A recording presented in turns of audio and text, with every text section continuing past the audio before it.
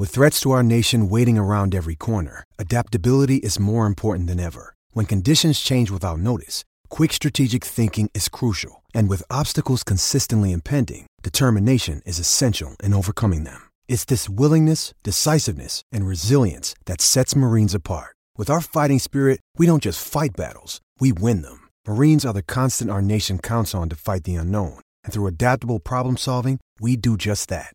Learn more at marines.com.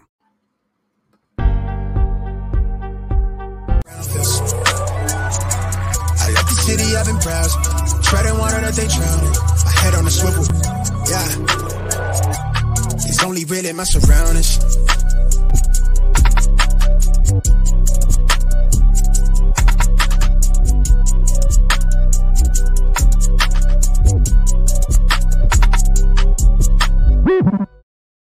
Hello and welcome to episode 96 of the Smash Accept podcast. I'm your host, Michael Royer. You can find me on Twitter at Dynasty_DadFF.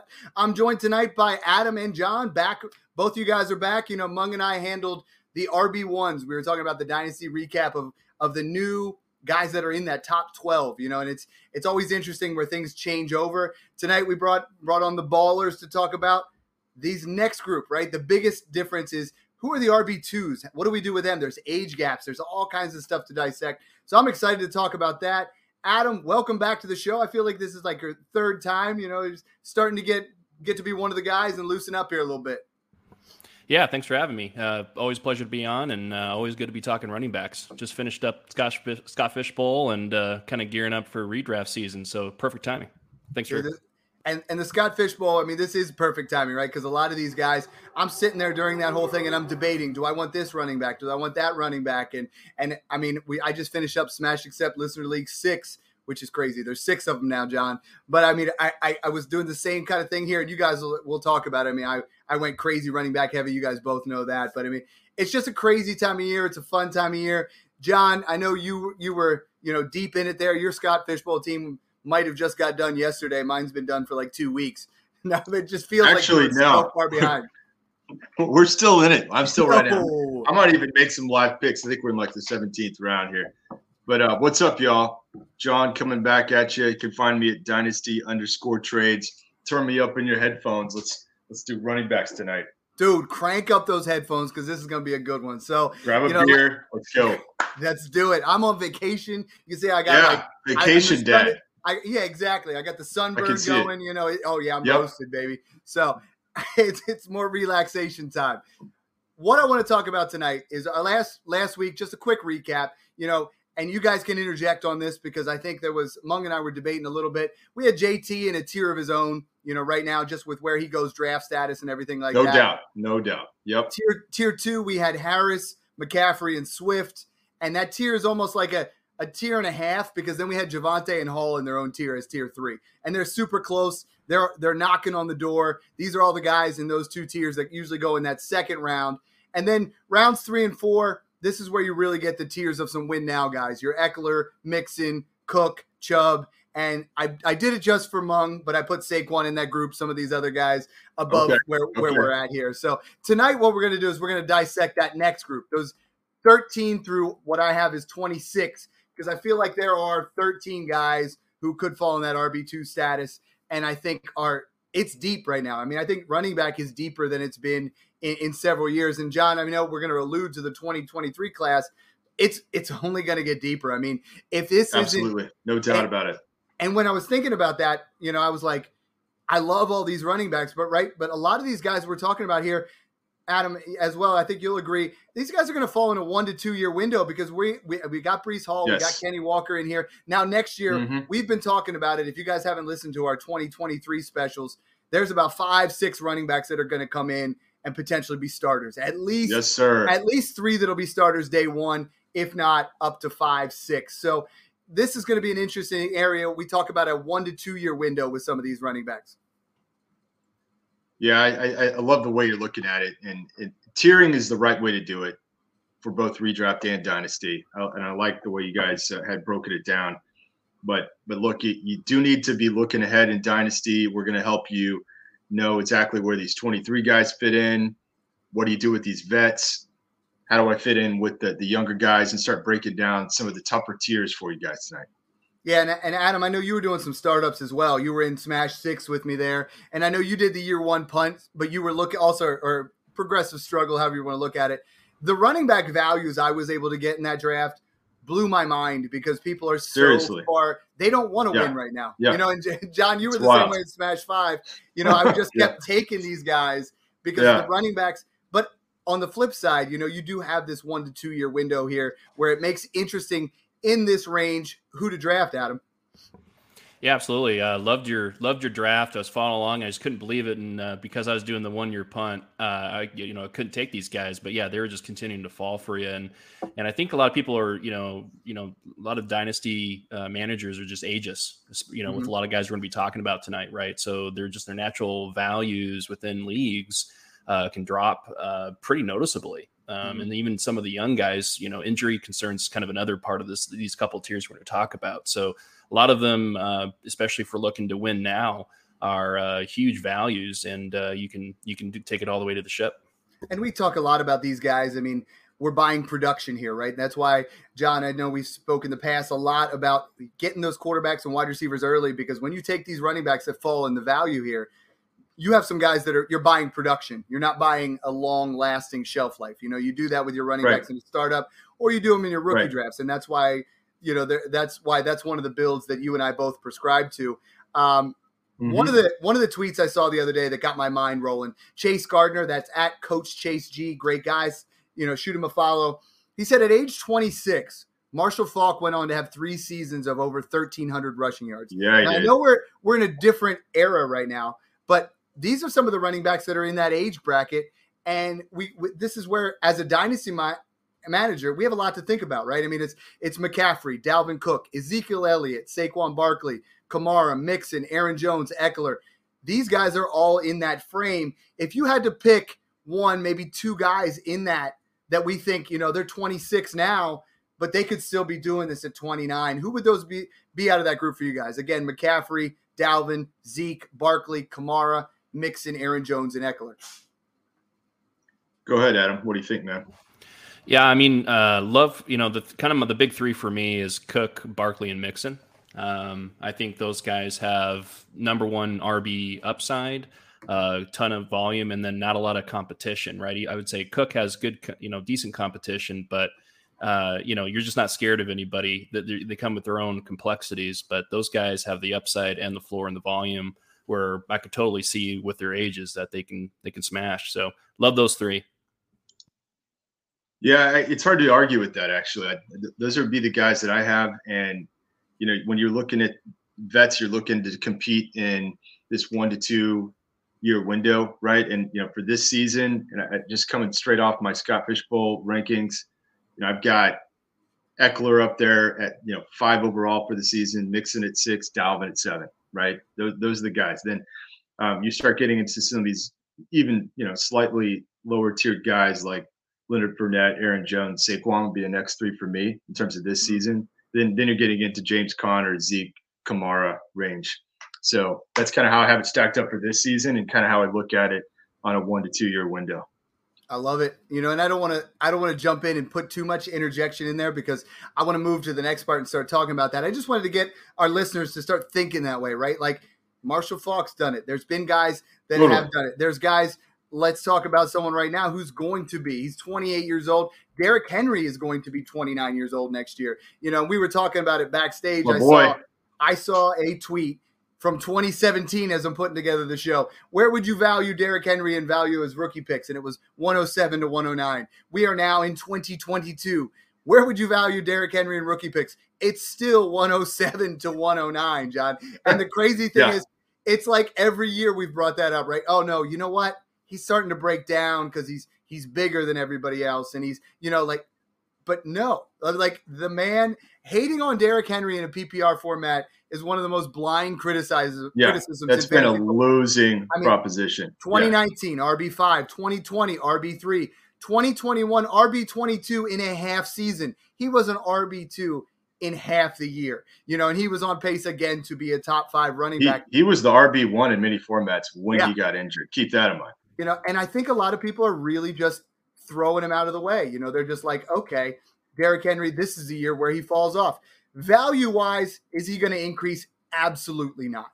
Production-wise, I can still see 2 RB1 seasons from Derrick Henry because we keep writing him off. I mean, I have him as a top 5 running back this year, and I'm nowhere near just moving him off there. Now, when I'm doing a dynasty startup, it's a little bit different. You know, he's a little bit older than, say, you know, Joe Mixon's 25, Derrick Henry's 28, you know, but Derrick Henry is that ultimate win now piece. And one of our listeners sent in a question. It's @Bango_Lancer. And he said, given this roster, and I'm going to let you break this one down a little bit, Adam, but given this roster, would you trade a 23 first for Derrick Henry? He's got, and he says it'll be Lays, Jalen Hurts and Derek Carr are the quarterbacks, JT, Zeke, Dylan are his 3 running backs, and then he's got Jalen Waddle, Deontay Johnson, Michael Pittman at wide receiver. So the only interesting spot he has there is he has Gabriel Davis as his RB or his flex 2. Is Derrick Henry a guy worth a 23 first? And I know this is something that we have debated a long time. We've talked about it. Let's call this 111, 112, and 110 to 112 area. Would you pay that 23 first for him now? I would. That's a great team. I mean, you're talking about being able to put him with JT, right, and then push Elliott down to a flex option. You're talking for a win now team. You're not, you know, you're giving up potentially a pretty solid pick, but again, what are we trying to do here? We're trying to win a championship, you know? We are. Build. So at the end of the day, I mean, I think we're all looking for value, right? We're all trying to get upside, but at some point you have to go for the ship, right? So I think a build like this, a build like yours, Dad, in 6, right? You have to be able to flip the script and buy points, right? So I think there's some hesitancy just in general with teams and coaches out there that are just hesitant to give up, to acquire a depreciating asset from a value standpoint. So I think that's the hesitancy, but that also presents the opportunity for teams like this that are trying to win it now. They're in the top quartile where you just want to go for it. So that's my reasoning for the 23 first. The only other thing I would add that's pretty, discussed, but I think it's, for Henry, is that yes, he's older, but the mileage is not what it seems to be. He's had 2.5 seasons of high workload, but that's it. So it's not like we're talking like, guys like, when Adrian Peterson was his age, had way more mileage on the legs, right? So that's one thing I just want to caution folks, that are really worried about him falling off. Sure, there's injury risk, but he's had one injury and he doesn't, and at the end of the day, it's still, RB1 upside. So for this team that asked the question to have GT and then Henry as RB2, for me, it's a smash. Yeah, I love that analysis there. I mean, especially what you brought up with the usage there as compared to, what some of these other guys, if you look at Zeke, who's been in the league, similar amount, the amount of wear and tear on Zeke versus Derrick Henry. John, he's a guy that I know you are always big on, and I know I want two-part, I'm going to come with you on this, is I want you to understand, I want you to talk about, would you pay a 23 first for Derrick Henry right now? And then the second part is, that I've been advocating to a lot of dynasty owners right now, right? Let's say they had, David Montgomery there instead of Gabriel Davis. What I'm telling people is let's wait till like week 6 to use that 23 first, because that 23 first will not depreciate in value at all. Yeah. So talk to me a little bit about Derrick Henry there. And then, am I wrong for doing that? I am telling most people, if I look at that roster, like you said, Adam, I don't want to start Gabriel Davis. So in this particular situation, absolutely. Yeah, I'll take that 23 first for Derrick Henry if it's going to be late. But if it's a situation where you have a nice stopgap in there, someone that's going to put up some solid points, hold on to that 23 first until you have to move it. And I didn't mean to steal your thunder, but I want you to talk about that a little bit for me. Yeah. Old people, although slow and dangerous behind the wheel, can still serve a purpose. Yes. Don't go dying on me now. No, little quote. Well done. But look, I love what you just said, Adam. I want to hit that. Yes, I would trade a late 23 first, maybe even a mid 23 first for Derrick Henry on a competing team, right? I think it's absolutely worth it. And even in startups, you can use this to your advantage. Adam used the word flip the script. Dad and I love building rosters like this where, yes, we all know you're building around young QBs, young wide receivers. They're going to last longer in the league, therefore better investment. However, zig when they zag, load up on running backs, take advantage of the ageism. Old people can still serve a purpose. The purpose being winning you championships. I really do believe that. In Smash 1, I kind of took that philosophy. I got Derrick Henry along with Joe Mixon and a few other guys, and it ended up winning me that championship. In Scott Fish for redraft this year, I managed to get Derrick Henry at the 301. And I love that. And I actually believe right now, after you get through JT and CMC, you can make a clear argument that Derrick Henry in 2022 is still potentially the next back there, third back overall. I think he's right there with kind of Najee, Eckler, Mixon, Dalvin. I could easily see him finishing third in points. And so look, it's absolutely worth it. And I still like building teams around him in that 2-3 year window. Mm-hmm. We've been saying he's going to fall off for the last 5 years, like you said, and here we are. Yeah, and I think the only reason I was bringing that part up is if your team is ready and Derrick Henry's the final piece, do it. Done. If your team looks close and there's maybe 2 spots in there, I got a lot of questions. Like a guy today is like, and we'll talk about his trade, but basically, should I trade Kenny Walker for Leonard Fournette now? And we're like, let's wait and see a little bit. Sure. We still have some time here. So hold, and then make your move when you need to. Exactly. One thing I want to talk about is volume is clearly key. When we look at the top 5 running backs in attempts plus targets per game, Derrick Henry's number 1 in the NFL last year at 29.9. So when you add attempts plus targets, and we know targets are huge, the guy who came in second is another guy I think in the dynasty community is just way too cheap right now, and that's Alvin Kamara. I mean, Alvin Kamara, I feel like people are worried about the suspension. They feel like that is going to – when I saw the Marshall Faulk tweet, Alvin Kamara was the first guy to come to my mind because this is a guy who clearly is going to punch it through in the end zone. He's going to get receptions, and he doesn't take he doesn't take a beating. He doesn't take that wear and tear. So I was looking at it, guys with the most touchdowns in the first 5 seasons of NFL history. LaDainian Tomlinson, number 1 at 80. Emmitt Smith, 75. Sean Alexander, 72. Todd Gurley, 70. Alvin Kamara, 68. And I feel like we don't put that on him. We talk about how many receptions he has. We don't talk about his touchdowns. And I think Alvin Kamara is a guy I have seen slip in every single draft I've been in recently. And I think he's someone who, because of not taking that wear and tear, is going to last longer than, say, a Derrick Henry or Dalvin Cook in that manner, because we haven't had that long set of injuries. I'm not worried about the suspension at all. I feel like he is a nice value here in this area here. Fantasy Pros has him as RB10 in Dynasty. I see a lot of websites have him RB15 range. I mean, I think this is someone that I think is going to be around for several years. Yeah, that's kind of where I have him into that 10 to 15 range, both for this year and in Dynasty. This year, I could see him. I mean, I think that you can buy on the dip there with the suspension.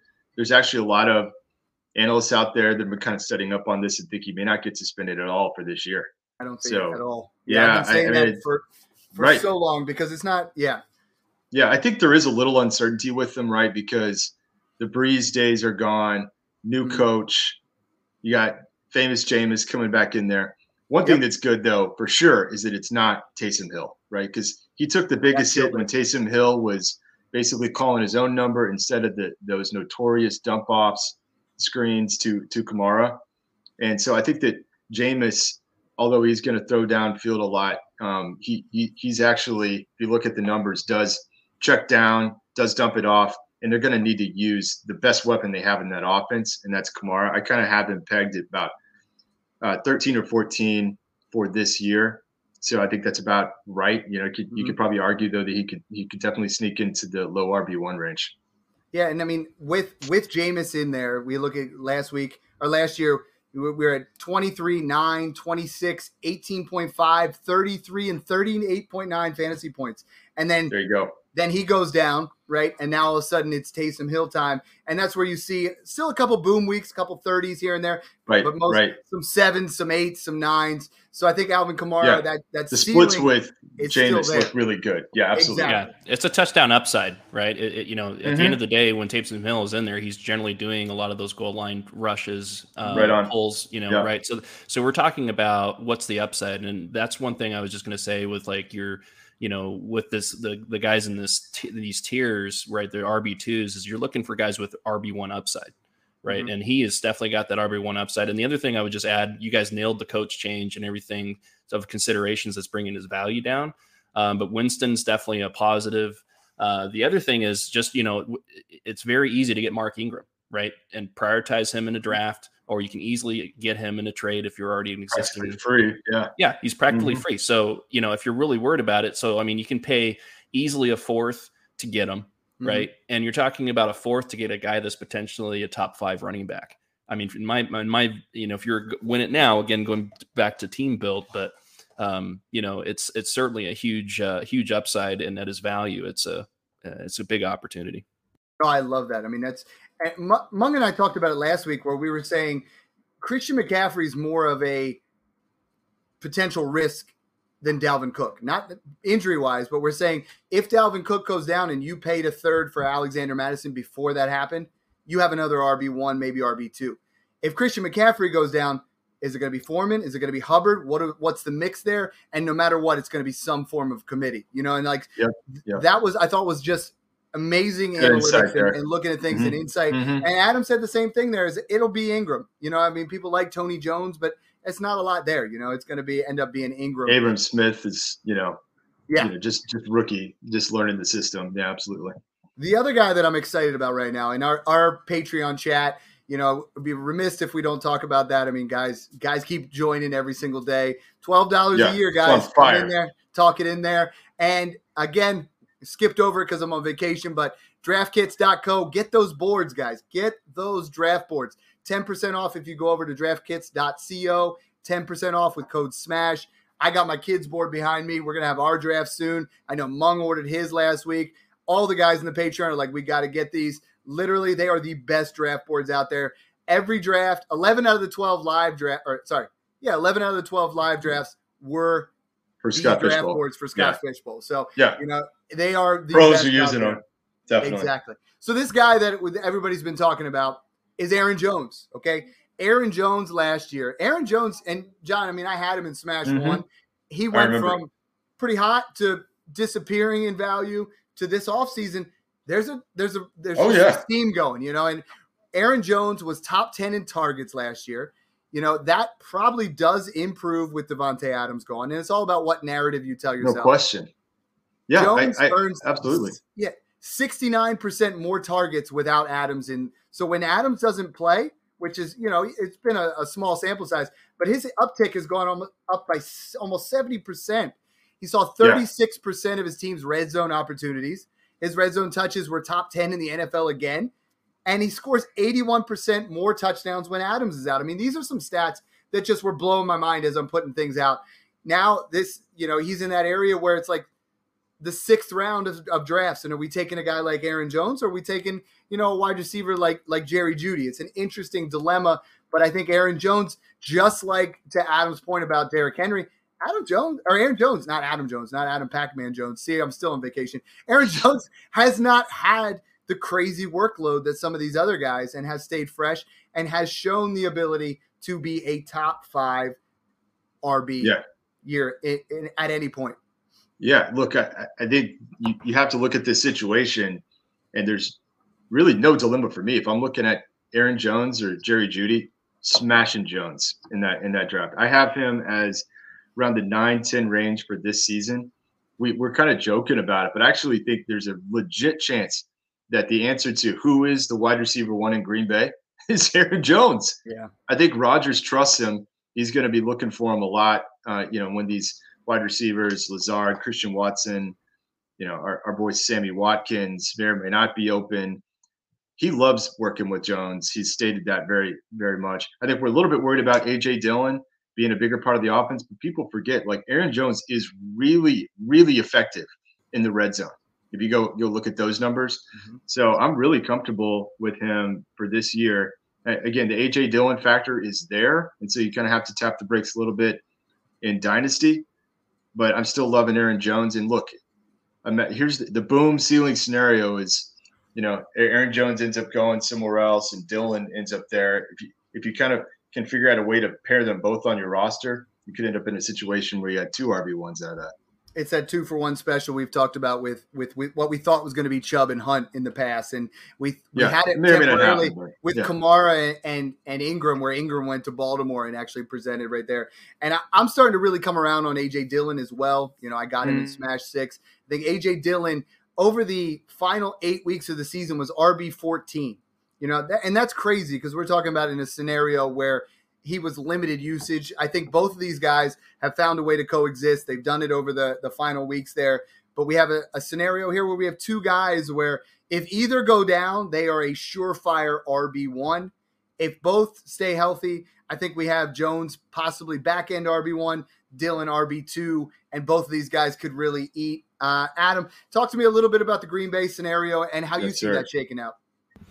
Yeah, I totally agree. Aaron Jones, I got him in Smash 4 as my RB3, and I was totally stoked for that because of, you guys all nailed it. What I just add is, don't forget that they can run both of those running backs out there in formation. You're talking especially in goal line scenarios. Aaron Rodgers loves to work on the line of scrimmage. They can push Aaron Jones out while keeping Dillon in, right? So thinking about how defenses are going to play them, that's a nightmare, even if you don't have Davante Adams. Certainly, I don't want to understate Davante Adams leaving that pass offense and how that affects it. But I think a lot of folks that are bearish on Green Bay's offense this year is taking, from a fantasy perspective, not taking into account that Jones, to your point, Dad, is going to get a lot of targets. So his upside, and what do we want out of running backs when we're talking about volume? A catch is worth more than a carry, right? So that's right. From an upside, he still has touchdown equity, right? He still has, catch. Would it shock you guys if he has, 15 to 20% target share in that offense this year? It wouldn't for me, right? So I think just you're looking from a floor and a ceiling perspective. In this range, I agree with you, John. It's definitely a smash. Now, again, build wise, right? If you're in a 1-2 year punt, then yeah, it's not going to be your pick, but certainly you can still work the values. But yeah, if you're a contending team looking for a solid RB2 with RB1 upside, love Jones this year. Now here's the 3 guys where it gets a little bit tricky. So we wanted to establish those guys in that 26 to 28 range and where they rank. And Kamara's 10, Derrick Henry's 13, Aaron Jones is 19 according to Fantasy Pros. I got 3 guys here in the 20s that I think could really be more of a 1 year. I feel like they could drag into next year a little bit more. But we have formerly known as Leonard Fournette, maybe now Leonard 5-net because he's put on that extra weight. We got Zeke at 24, Leonard Fournette at 21, and James Conner at 26. So these are 3 guys that I think, John, you've been diving into the 2022 type rankings, but these are 3 guys that as your back-end RB2, who I believe, no pun intended here to Leonard Fournette, they could eat. Yeah, I think so. And of that group, I've got Lenny as the best opportunity for this season. I have him right now at 8 overall for 2022. And frankly, I'm buying him everywhere I can based on this little weight article that came out. Not even slightly worried. Take any tip you can, especially for you redrafters out there. My gosh. Yeah. I can't find my cowbell. Yeah, it's just so obvious. He's going to be in game shape. Yeah, listen to this about Leonard Fournette. So I have him in Smash. I think I have him in 5 out of the 6 Smash leagues. Leonard Fournette led the NFL in targets per game. We need to expect this kind of usage. My son just found my cowbell. Let's go. That's the dinner bell for Leonard Fournette, actually. So we're going to – Got a fever. You got a fever. The only prescription is more cowbell. But honestly, I think this usage even goes up more with Gronk retiring. We got to look at Chris Godwin missing time. I know everybody's worried about the weight, but we're talking about we have some time here. We got 2+ months for him to get into shape. We have a guy who's 3rd in red zone opportunity share. Only Jonathan Taylor and Kamara saw more usage in that last year. 3.9 red zone touches per game because of the offense he's in. Per game, man. Like, seriously, that's third in the NFL.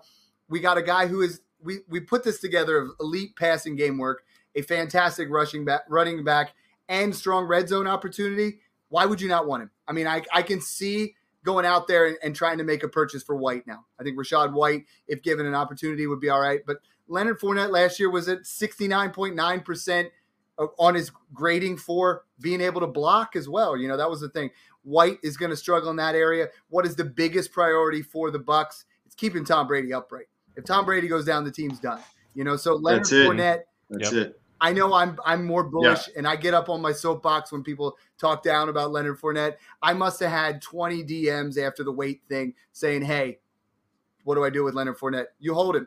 Like, you're not selling him now. Like, what's the point of selling him now? You know, and no, Adam, I mean, in the draft of Smash 6, I was able to trade. I took Breece Hall at 210 and traded 210 for Leonard Fournette and a 23 first, you know, so I was able to move around that way. I think Leonard Fournette is a guy that I think has good upside for this year and a little bit into next year as well. So he's my top guy out of that group. Adam, between Connor, Fournette, and Zeke, are you bringing it home 3 for 3? Or are you going to change it up on us? No, 100% Fournette. Same reasons, but I got to say, all three of these guys have a very consistent message from we're talking about volume opportunity, and that is follow the money. Right? Think about all three, right? Connor just got a bag. Zeke's had a bag, and they're locked into him for at least this year, right? And then Fournette just got a bag. I mean, they are not, and everybody that's worried about the rookie, think about this. He's getting paid $7 million a year, $12 million guarantee. They're not going to not give him volume. You know, that just would make zero sense to do that. And it's a smart team, right? So, I mean, yeah, he's overweight. He'll run it up, you know, and then that's the other thing that just blows my mind. It's not like he was the most skinny guy his whole career, right? Think about his rookie. You know, they had similar issues back when he was in Jacksonville, right? He didn't come that heavy, but I mean, it didn't come into camp. Like, what was it? One camp that he came in, you know, extremely ripped, ready to go.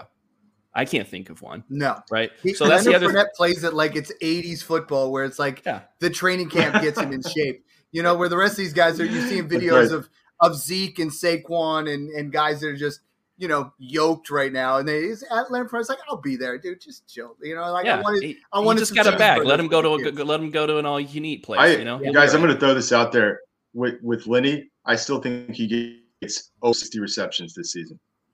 Yes. No, I agree. Especially with their O-line changes. Right? With their O-line changes, it's quite possible that Brady throws more to the running back position this year. Yeah, so guys, go out there and buy Leonard Fournette on the cheap. You know, hit us up with some offers. The guy I just alluded to, Zeke, right now, I mean, it is a preseason tradition like no other, but it's Ezekiel Elliott looks better than he ever has looked, is what we say every year, right? Because that's what you see on Twitter every single, you know, time we get to training camp. Every time Derrick Henry's in training camp, we talk about how he's old and we should move on. But, I mean, Zeke has never finished below RB12. He's coming off RB6 overall. John, I drafted him in Smash 6 at 8-12, 2 picks before Tony Pollard. So the Smash he's 26. He's 26. Come on. And he was RB6 last year. I have never seen someone as a top 6 running back people have just written off completely. Do I think Zeke is due for a decline after this year? I think so. But I think with the offensive line, with the offense in general, we're still going to look at another RB1 season from Zeke, and then, you know, he's become a discount at this point. Well, and look, I mean, the thing is, he wasn't passing the eye test. Okay, we get it. The guy was playing hurt, like really hurt, but he's grinding it out. You kind of got to hand it to him. And look, he's definitely healthy. And yeah, everybody right now is in the best shape of their lives. We're at that point in the off season, right? But I mean, realistically, yeah, he's still, I think for this year, he's going to finish in the top 15. And everybody's worried about Pollard. Okay, yeah, I mean, Pollard did look a little bit quicker compared to hurt Zeke. But as you said, Adam, he's getting paid. Jerry Jones is going to keep feeding that guy. And so the workload's going to be there. High-profile offense. He's still the lead back. I still think that he finishes with over, let's say, 1,100 yards. He's always going to be the lead focus in the red zone. I think you're looking at double-digit touchdowns for Zeke again this year. So that's kind of where I've got him, probably like 14, 15 range for 2022. And I love Tony Pollard, but we're in a situation where Tony Pollard, he on the eye test looked better than Zeke last year. But does that mean he did? Are they gonna all of a sudden be like, you know what? I know we pay Zeke a ton of money. Let's put him on the back burner and see what Pollard does, and then we'll just up to it. That I mean, no, the formula is there. Zeke is going to be that guy. If Zeke goes down, yes, Pollard is the best handcuff in the game. He's better than a handcuff. You know, it's like we talk about Dillon and Pollard and Hunt and Melvin Gordon. Those were guys that I smashed in Scott Fishbowl because I'm like, these guys have standalone flex value with an injury. They absolutely ball out, but I cannot see a scenario here, Adam, where Pollard eats more into Zeke, where Zeke falls out of that at least top 15 running back situation. No, I mean, Pollard is a great catching running back with speed, right? That's the role in the offense, right? And that's not a bad thing to complement what Zeke is, which Zeke can catch the ball, but he's not in the part of his career where, and he's never been a high speed guy, right? So I one thing I would just say too, just kind of when we're looking at, again, these RB2s like we have been, you know, a lot of them have some sort of concern. We've been talking about them, and Zeke's another one where, you know, it's health and it's how many miles does he have on him, right? But at the end of the day, you have to look at what's the market price for him, and it is beyond priced in, right? So you got to take into account what's the price, what's the risk. Apparently, the late 8th rounds, like that's ridiculous. Startup. Yeah, that's the exactly. Price. Like the price of Pollard. Yeah, the price is to your point, Dad. Like Pollard was picked. Probably generally it's within a round, right? In most drafts, like, and there's a monumental difference in volume and upside between those two. Monumental. Yeah, we're at a spot here where, and I got to bring up a poll that my boy Fantasy Nerd Boy at Nerd Boy takes. Go follow him. He's going to be jumping on the pod from time to time. Great follow. But he's a baller. He put out, you know, what do we compare these guys into 2023 first? Zeke, 10% of people said that they would pay a 23 first for Zeke. I started asking around in my leagues. I was like, what would you sell Zeke for? It said 2 seconds.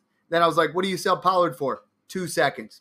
They're pretty much the same. I mean, they're like, when you go to your league mates, you can buy one or you can buy the other, you know? And I think I want to go over these polls real quick because we've been talking about these values. You know, Kamara, 71% said that they will take the 23 first. We got, let's see who else. Leonard Fournette, 88% said that they would take the 23 first side. Nick Chubb, 63%. Aaron Jones, 75%. Kenny Walker, 70%. I mean, we're saying random first, you know, like Elijah Mitchell, 90%. The only guys in this poll even that are close, it's Etienne people would give up a first. And I mean, like, we're at a spot here, John, where, and everybody keeps asking me, I want to buy this running back, but I don't want to give up a 23 first. Start floating those 24 firsts. You know, like, if you can hold on to your first and you could buy Leonard Fournette for a 24 first is what I've been telling everybody, do it. Because if that 23 first you can use for something else, you can get that 24 first back again. We talk about that class. It could be decent, but I think it's a lot easier to get that pick back than it is these 23 firsts that are so coveted right now. Yeah, and look, it's kind of difficult, right? Like, I feel like every pod we're saying you may want to hold on some of these decisions until you have a slightly better idea where you think the 23 first is going to be. Because if it is late, you still, you know, at some point may want to trade it for that last piece that you need. And dare I say, maybe even like a Zeke, okay? You know, maybe not going to do that right now, or better yet, like you said, the 24 first. But I'm just going to come back to this. The 23 class is so special primarily for running backs, and then I'll say next QBs. This is where it comes in, where the pick is, right? If it's an early 23 first, if it's 101, you're locked down. I have as, and this sounds like wild, but I would already put him in the 5, 6, 7 range dynasty running backs now.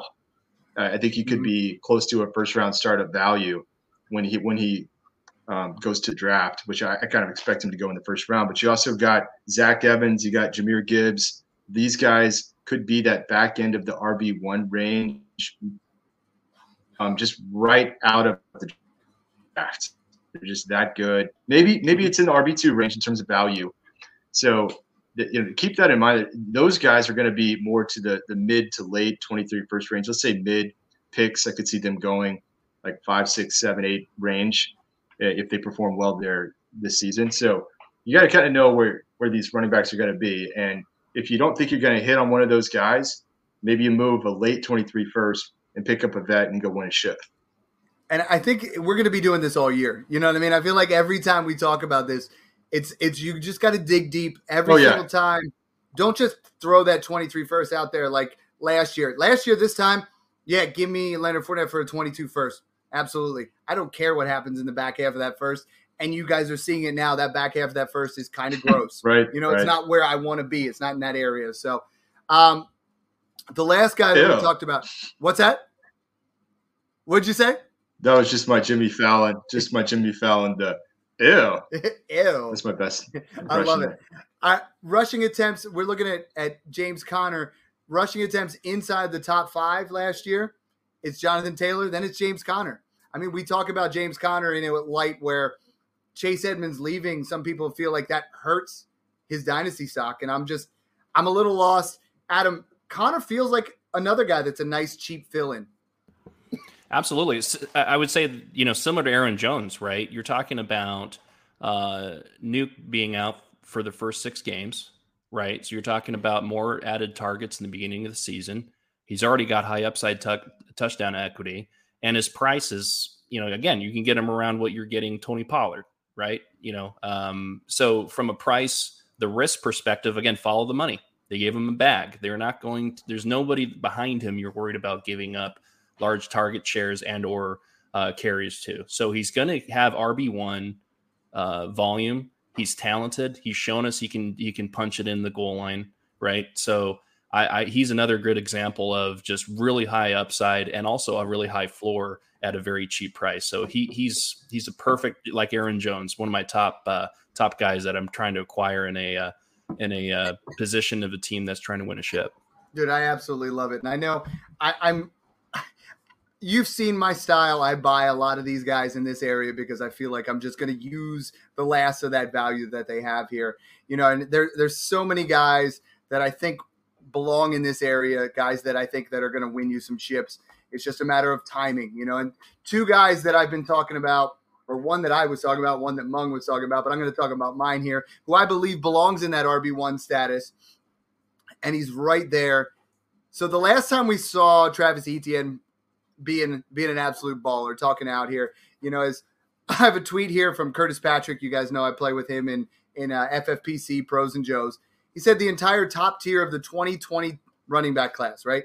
He said is Taylor, Swift, Etienne, and Dobbins. He belongs in that area. Now, obviously, he went back his senior year, but this is a guy who I think if he stays healthy, we're going to have a Travis Etienne breakout season. John, I've been saying that for months. The value has just climbed steadily. I know when I first said this back in May, where I am trying to trade my Eckler shares for Etienne in a first, you and Mung were like, ooh, I don't know about that, and it's just steadily climbed up to a point where Travis Etienne breakout season, I feel like, is just a thing. Like everybody's like, it's a known thing that's going to happen now. It's almost become like a consensus view. And I have to tell you, the price tag now has got me a little concerned. Nope, you can't do it now. I'm behind market value. Yeah, it's too late. So had you been listening to you in the pod, you might have made those moves, but I'd caution against it at this point. We did that breakout stars, right? And honestly, all of them have really caught steam. So if you guys made the trades back then, I mean, that's one of the biggest things. I want to start a little debate here because this went on in the Patreon. I tried not to get overly involved here. You guys all know Mung loves Barkley. A lot of guys love Barkley in there right now. And I saw a couple trades straight up 1-for-1 Etienne for Barkley. So I'm gonna let you guys talk about it real quick, and how close it really is. Because I feel like both you guys are going to lean on the Saquon side, but I want to know how close it really is for you guys. Adam, I'm going to go with you first here. And, I mean, we're talking just standard 12-team PPR, no points per carry. Yeah, and I would say I'm above market on Barkley, so just say that. But I will say ETN through you, Dad, and just kind of looking at his college a little bit more closely. He has workhorse ability. So for me, I'm still Barkley, but I would say that it's closer than I probably. If you asked me a couple months ago, I would have just it would have been dismissive, right? Yeah, dismissive. Yeah. So it's more, at least it's a conversation. It's a conversation now. I think value wise, I'm definitely taking Barkley. But if you're, if you say, Barkley for, if you're going to give me ETN in a second or something like that, or third, depending on what year you're talking about, then that's something I'd strongly consider. Yeah, right? and I think the second's where it's at, and I think that's the play there for sure. John, if Saquon Barkley gets injured, I mean, narratives are huge, right? The narrative on ETN is, that was a fluke incident. He's never going to get hurt again. This is going to be a guaranteed RB1 season. The narrative on Barkley, I mean, like, if he gets hurt again, where does that value go? Like, that value has even if ETN goes down year after like 6 games, that value is still going to be pretty close because we haven't seen a lot. But then he's starting to get in that same Saquon area where the injuries for Saquon and Christian McCaffrey have made it where if they have another injury, the value on these guys, and I'm not saying they can't still put up production, but dynasty matters. If you don't, it's what have you done for me lately? Because as soon as people start feeling someone's injury prone, the trade ability is very difficult. Yeah, I'll just jump in real quick, John. Is that those two going back for sure? Yeah. I was going to say, it's just think of the insulation, right? And those two don't have insulation within their value because of the injury risk. But go ahead, John. That's all I was going to say.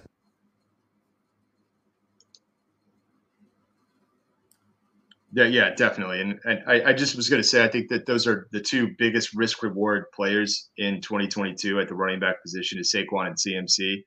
Like, I'm just going to cry myself to sleep if one of those guys goes down because their dynasty value is just going to plummet. So, but at the same time, like comparing Saquon and ETN, for me, I have Saquon higher in dynasty and in redraft. I've got Saquon in the low RB1 range.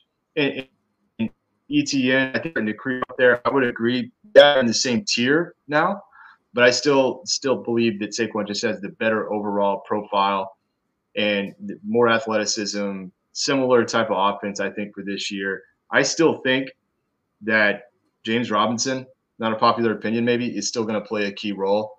Doug Peterson and the staff seem to think that way when he comes back, and I'm not sure they're really going to commit to ETN in a full 3-down role. We'll see. If he can establish himself as that guy early in the season, it's going to get really exciting for ETN. I think that's what people are betting on. But if I had to choose between the two, for me, it's still, I'll say a pretty clear edge to Saquon. Yeah, and I see that. If you can get that second on there, the thing that I was talking about with ETN last week, and this is from Alex Caruso, Travis Etienne is one of 12 running backs to get a 90-plus grade from Next Gen Stat. 100% of those running backs to earn a 90-plus grade have had a top 12 finish in fantasy. So I believe it is imminent. It is going to happen. Let's say ETN is top 12 this year and Saquon finishes in that same area. Given the age factor, I mean, they're going to be very neck and neck. I feel like the insulation still could be there to move off a little bit. Yep. I get it, though. I get it because I love Saquon, so I'm not trying to trash Saquon. It's just the way the value goes. Another guy that's similar in that area is Cam Akers. He's also falls in that fringe RB1, RB2 area. Our boy Wyatt, who supplied us with the SFB stuff, Wyatt B_FF. If you take Cam Akers' stats in the last 7 games played, including playoffs, his 16-game pace for this year would be 322 carries, 1,474 yards, 9 touchdowns, 25 catches for 336. That's the nice, fluffy idea of everybody wanting in on Cam Akers. The other side is 2020 Cam Akers prior to tearing his ACL statistics. Points per opportunity, 72nd in the league. Yards per touch, 38th. True yards per carry, 57th. Juke rate, 44th. Yards created per touch, 51st. Production premium, 122nd. We're in a situation, which Cam Akers will we see? who is Cam Akers? We're in a spot here, John, where we've never been, because it was like 2020 before tearing his ACL, 2020 before tearing his ACL, we saw a 2020 season. It was not very pretty. The playoffs were beautiful, right? And then we got to a spot where now we're talking about he tore his ACL and he's bounced back his value because he came back on the field so quickly. Where do you see Cam Akers for this year? And how aggressively should we be buying? I've been advocating selling for any 23 first because of the injury, because of how often those kind of things happen and where that player goes from there. Yeah, I think it's going to be somewhere in between, right? I think that, look, let's say he's 80% of what he was when he was really peaking there in the playoffs. The injury, let's say he's not completely recovered. He is still in an absolute elite offense. And we know that will depend on him in the red zone. He's going to get plenty of touches. So I have him in the mid RB2 range for this season. It's being a little bit cautious with that. In Dynasty, he's certainly higher. Like you said, he's in that kind of fringe, low RB1, high RB2. I probably have him in about 14, 15 in my Dynasty running back rankings. I like Cam Akers, though, and I would still take him over some of the other guys kind of in that tier. I like it. Adam, I mean, where are you fall on this? Because this is I feel like this is a very debatable, thing that we could definitely spend some serious time on. What I've been doing is I've been finding myself stashing in, Kieran Williams, Darrell Henderson. I've been getting them on the cheap side because what you're saying there is, I mean, we want that elite piece from the elite offense, and that running back position is going to eat no matter what here. Yeah. Let me ask you two words, and I want your guys' initial reaction to the two words. Sony Michel. Okay. 2021, 208 attempts, 845 yards, 4 touchdowns on the ground, and then 128 receiving with 1 touchdown. And he's dust, right? So back to John's point, in this offense, when you have you have so much opportunity. So even, I totally get the arguments with the injury, and even with lack of efficiency, you can't get more inefficient than Sony Michel is my argument. So for me, he's definitely a buy. Now, am I overpaying for him? No, there's still risks, back to John and both of your points, right? So it's certainly, just like anybody else, depends on the price. I think that's one of the show's biggest things that we always say, right? But at cost in the market, I'm definitely buying him. He's another running back that I bought in Smash 4. I've got Chubb, Akers, and we talked about my boy Aaron Jones a minute ago, right? So those are the type of guys with that type of upside, and he's also younger. So you still got insulation, and if he has a top 5 season, what's his value next season? Mm-hmm. No, it'll definitely be on the rise for sure. Yeah, I like it. Staying in the same area, talking about injuries, I want to talk a little bit about J.K. Dobbins, right? I mean, we were looking at things from Jesse Morse was saying a summary of his injury, given the ACL and the LCL. We're looking at 12 to 15 months, no setback, So we have a situation. Week 1 is possible. He says he's coming out. Schefter was saying it sounds like it might not happen. I think on the podcast in general, we've been fairly in between on J.K. Dobbins. I'm okay buying J.K. Dobbins because I think he comes out and produces right off the bat. But we've had, kind of like Leonard Fournette, based off the news, John, a little bit of a buying window here for him. I know you've been a little bit higher than most on the podcast. Should we be going in? I mean, when we talk about ACL injuries, MCL, PCL, LCL, there is damage to other areas, so it does happen. But I think J.K. Dobbins now has put himself in an elite offense as a potential buy low. I think he's absolutely a buy low. I think I am the highest on J.K. Dobbins on the Smash Pod. And, I love that he was calling out Ian Rappaport. Yeah. He's really trying to get out there week 1.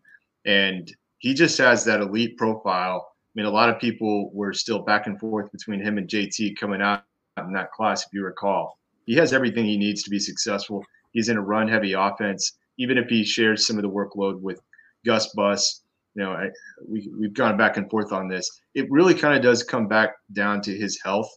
But in Dynasty, look, I think that I would take J.K. Dobbins ahead of Antonio Gibson. I would take him ahead of Aaron Jones, David Montgomery, Ezekiel Elliott, Elijah Mitchell. Yep. I mean, I'd take him ahead of all those guys. And I think that he's going to have a good season. Yeah. Fantasy Pros has him at 16, Gibson 17, Walker 18, Jones 19, and David Montgomery at 20. Okay. And I think the ceiling there is higher than some of those other players in that area for sure. I think, we get into it. What's that? I think so. Well? I think you're right. Yeah. Yeah. And I think since we're getting a little bit low on time, the guy that I kind of buy in this area, and I wanted him in Smash 6. I talk about him all the time, but David Montgomery and Elijah Mitchell are starting to move up boards a little bit for me. I mean, you look at RBs, in 2021 with 200 plus carries, 40 targets, and under the age of 25.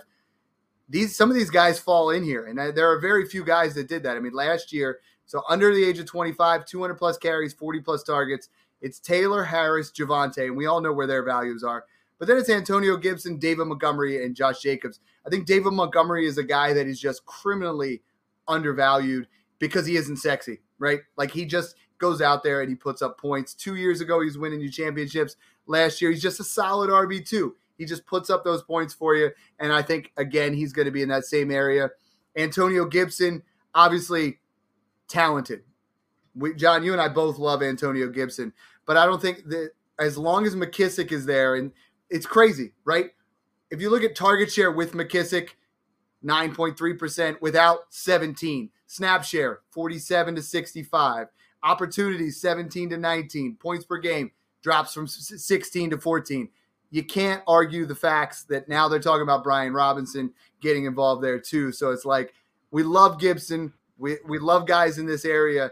But it's also, like Adam said, it's a little bit riskier because there are scenarios that some of these guys, this is why they're RB2s and not RB1s. Yeah, he doesn't have that RB1 upside like these other guys do. Nope. With volume, with opportunity, with the offense itself, right? So that's where I'm out at this price, even though I love the talent, right? So that's, it's just one of those things that you just always got to look for the floor and the ceiling. And honestly, I think Gibson has a tough floor and a tough ceiling because of everything that you just detailed out, and I totally agree. The other guy that's in this area, John and Adam, I mean, Kenny Walker, we loved during the draft process, right? And so many analysts came on here, said he was like almost a 1B to Breece Hall. Breece Hall goes 210. Kenny Walker goes in the 5th or 6th. Kenny Walker has gone from people saying, maybe a top 10 dynasty running back to falling all the way down to 18 because of Seattle.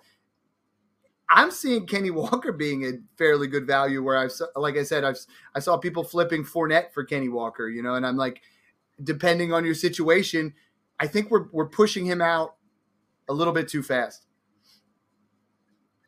Yeah, I think he's one of those. Yeah, I think that everyone. Go ahead, Joe. We have that 1 second. I think I'm on a delay here. You're good. No, so I think that we have definitely overcorrected on Kenny Walker. I think that it's for two reasons. We're hearing about it's a QB situation that we're concerned with. Number one, I get it, Geno Smith and Drew Lock, but look, that's gonna get fixed. They might even trade for a vet quarterback or grab one of the top QBs coming out of the draft. But it's also just the Rashad Penny narrative that we're hearing right now that he could be the lead back. But we're buying Kenny Walker for year 2 and beyond in Dynasty. Yeah. Penny's out of there. There's no Rashad Penny as a bell cow talk blows my mind because aside from the final 6 weeks of last year, he has been a ghost. Like, he's just disappeared. Like, there was for a year and a half, we had no sightings of Rashad Penny of any value here right now, and I think now we're just like, I'm not buying into that. I'm not buying into Rashad Penny. I think Kenny Walker jumps in. Adam, I know you were trying to jump in there with that as well. Yeah, I was just going to say, I mean, we just talked about Dobbins, right? Think about Dobbins' rookie year. The type of offense, right? A lot of it's a very run happy offense, right? And you have an older person, Mark Ingram at the time, right? Ahead of him. So I think the expectation is exactly what you said. He's a year 2 guy that you're shooting for. he's super young and talented. So I actually think he's an excellent target, even though, Dad Wright went for 1 year punts and type of trying to build for the future. We don't generally go running back, but I think he's an excellent buy for teams that are 1 year punt. Like next year, I want Kenny Walker on my team when I'm looking to acquire running backs at that point. So not only for the appreciation, but he's a great starter next year. So that's actually a really good target for me for that type of a team. On Fantasy Nerd Boys poll, Kenny Walker, 70% of people said they'd rather have a random 23 first than Kenny Walker. And Kenny Walker in a lot of drafts was going 103. I saw him go as high as 102. He was in that area. So that's where we were talking about the cutoff. The other guy that interests me in this group, and I know we talk about San Francisco always having, the next guy up type mentality, but when you make the case for Elijah Mitchell, he has elite athlete. He was an elite athlete. He's efficient, yardage creator, volume, receiving upside, run heavy system. The only thing, he's still affordable. The only thing is the draft capital. You take that away and you put if we say he was drafted in round 2, based off the season that he had last year, Elijah Mitchell would be top 12. I know that sounds crazy, but Elijah Mitchell has the ceiling to be an RB1 again. I know Mung and I have talked about it quite a bit, but I think Elijah Mitchell is still, I bought him in that FFPC league as the 112 and a contender to try to repeat last year, 22, 112. And I think we're at a spot here where Elijah Mitchell feels like good value. But it doesn't feel right 100%. Like if we said he was a round 2 draft pick, I would smash him right there, Adam. Yeah, for sure. I think, the biggest risk for him is certainly injury. And then also, they keep drafting running backs with good equity every single year. Mm-hmm. So there's always concern about is there, insulation within his volume structure within the offense long-term. Right. But I think, again, going back to what price are you getting him at the end of the day, you're getting him for, basically 2 seconds, and he's on one of the best running offenses in the league. And that's not even considering how good potentially, with Trey Lance. And I know Mung and I are big Trey Lance guys, but you have to consider that upside too. Mm-hmm. So I think for me, it's just, at his price point, I think the risk is baked in. John, we're going to end it this way so we talked about all the RB2s. You got to pick now. I want a win now RB2 and then a middle of the road RB2 of who you're rolling with, because I feel like there's a different type mentality, and let's do all three. So give me a win now out of this group, who you take, a middle of the pack, who you're taking and why, and if you're a younger team, what's that running back that you want here in this situation out of these 12? Okay. Yeah, my win now, I'm going to stay on brand, and I'm just going to stick with Derrick Henry. I think he's going to absolutely smash again this year, and I have him on a lot of rosters to prove it. I think that the middle of the road guy that we talked about that'll come back to as a nice investment is A.J. Dillon. And then a young guy that we just talked about again that I think is way undervalued, that I think is a buy right now for sure, is Kenny Walker. I still believe that he's going to be a force in this league. You're just going to have to be a little bit patient with him. I like it. Adam, same question. Give me, you're a win now, you're a middle of the pack. And because people just look at running backs and they feel like it's all the same. And when you talk about these RB2s, it's clearly not. There is a guy that fits all of those builds better than the other. Yeah, for win now, I'm going back to my boy Aaron Jones for the reasons I gave earlier. It's just too much upside and high floor. And then middle of the pack, I think ETN's a perfect fit for medium of the attack because you have enough insulation, but also potentially production this year. And then Kenny Walker for me is definitely the buy for your 1 year punt for me. I like it, guys. This was a fantastic episode. I really enjoyed, chopping it up with you guys. I'm on vacation, but this is enjoyable. This is going to really set me on the right path here. And I know I get so many comments about our podcast. If, we didn't go and trash all of the players here. They're like, you guys are so upbeat. It kind of sets my tone for my Wednesday or my Thursday or however I do things. So thanks again for all of you listeners. And we absolutely love having you guys a part of things. If you guys, again, join that Patreon, and it almost becomes, dude, it's a family now. It is growing every single day, and the comments in there are phenomenal. So again, guys, appreciate all the support, everything that you guys have done for us. Thanks again for tuning in and enjoy the process.